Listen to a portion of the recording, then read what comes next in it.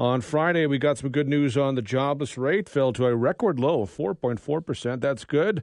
Doesn't tell the whole story. The labor force, which is the total number of people working, is a little bit down from earlier in the year.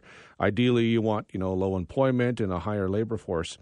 Now, the numbers that came out last week are kind of a good jumping off point for a discussion that you might hear this week, a larger discussion on job creation, infrastructure needs.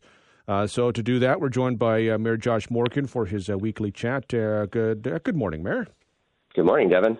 So there is a report going before councillors this week looking at shovel-ready industrial land, possibly maybe in the future in danger of running short.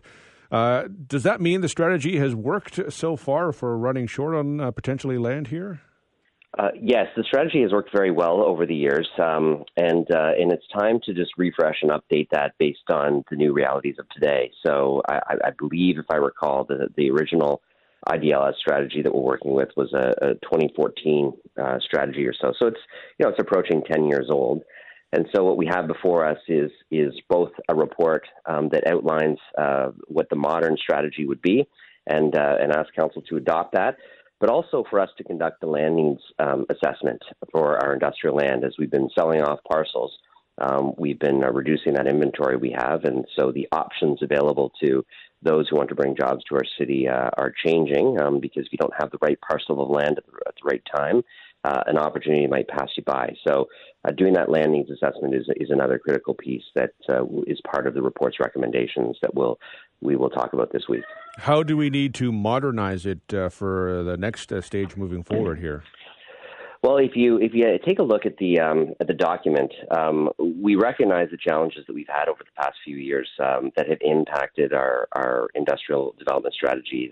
Those obviously include COVID-19 lockdowns, which we've moved through in our past now, but also workplace shortages, supply chain issues, inflation and current interest rates, and an aging population as the demographics change in our city. And so, realigning the goals to account for some of those challenges, particularly on the workforce development side of things, is, I think, pretty critical. When you look at the report, we're also going to focus on targeted industries. So, the types of things we want on our industrial land are not big, empty warehouses where there's a handful of people working. We actually want to create good, high-paying jobs and bring them into the City of London in areas and sectors that are relatively insulated from the economic cycle, as well as have opportunities for expansion. And in many cases, our industrial land strategy will involve not just the purchase of land, but options on land right beside it to expand your facility. So it's a comprehensive strategy, and it's meant to address some of the challenges we've seen in the previous years and move us towards the next iteration of land development in the city. London does benefit when we see plants like the Volkswagen plant go to St. Thomas. There's spin-off jobs that can come from that. Maybe we can attract those. People who maybe live here, work there. But do we have the infrastructure in place to support those needs and any future needs? Yes, where we have our serviced land currently, we have supplied fully serviced land, so that means we brought the infrastructure in there. Where there are going to be some pressures in the next little while, and you see this with Volkswagen, is the connections and the transportation infrastructure related to those places. That means both flowing the goods in and out, as well as getting the people from where they are to the jobs, and that involves transportation infrastructure like buses and shuttles and the other things that we know there's demand for in industrial areas. You heard me during the State of the City announce some point-to-point transit connections that LTC will launch this year. But I know Mayor Preston and I have had larger conversations about transit between our two cities. If you think about it, there will be Volkswagen, we've got Maple Leaf, there's an Amazon facility, Medicom and our industrial park there. We've got the southern terminus of BRT. There's a natural route there where we could flow some transportation between the cities that would connect with a number of employers. Now, there's a lot of details and logistics to work out, but we're engaged in discussions with the province on those sorts of things. You mentioned, briefly a little bit, recovering from COVID and the pandemic and whatnot. Last week, the WHO did declare an end to the global emergency for COVID-19. What, if anything, does that mean for London moving forward here? Well, from the city's perspective, like the corporate city, there isn't much. We've removed most of the restrictions that we had in place, if not all of them.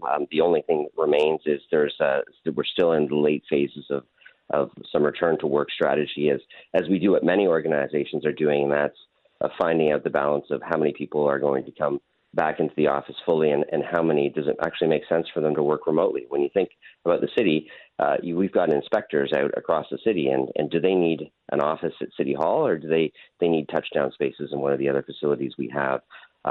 So we have a master accommodation plan that we've modified and have updated based on the experience of the pandemic, and so we'll execute that. But really, aside from a little more return to work in the late phases of that return to work program, from the corporate city's perspective, there isn't much left related to the pandemic. In terms of the city itself, just recovering from the pandemic, how long could that take? What does that look like? Well, I think that's going to take years. And for anybody who has kids who have gone through, especially young ones, like, I'll give you my 7-year-old who's 7 today. He would have started school during the pandemic, right? So he had a completely different experience than you or I had, or his brothers or sisters had at that young age, and there'll be some lasting impacts from that. And I think the mental health of kids who have gone through through a period where they may not have seen friends or family members for periods of time, where they may have had different experiences at school. They may not have done field trips. Some of the older kids missed their grade 8 graduations and significant events. There's some recovery that takes some time from that, and so not just economic recovery, which as you know from the other stories you've talked about, is going very well, but the social recovery is where I think it will take a number of years for us to get back to where we were. It's a good point, and happy birthday to your son. Yeah, well, it's not his birthday yet. He turns 7 early in the month, but I will tell you, this past weekend he had his birthday. Somehow he stretched it out almost 30 days because he had the birthday with the friends this past weekend, but his actual birthday was at the start of the month. So he's a smart young man. He got an extended birthday this year. So that's the way you do it. Yeah. Mayor Morgan, appreciate the time as always. Thank you very much. Yeah, my pleasure, Devon. That's London Mayor Josh Morgan.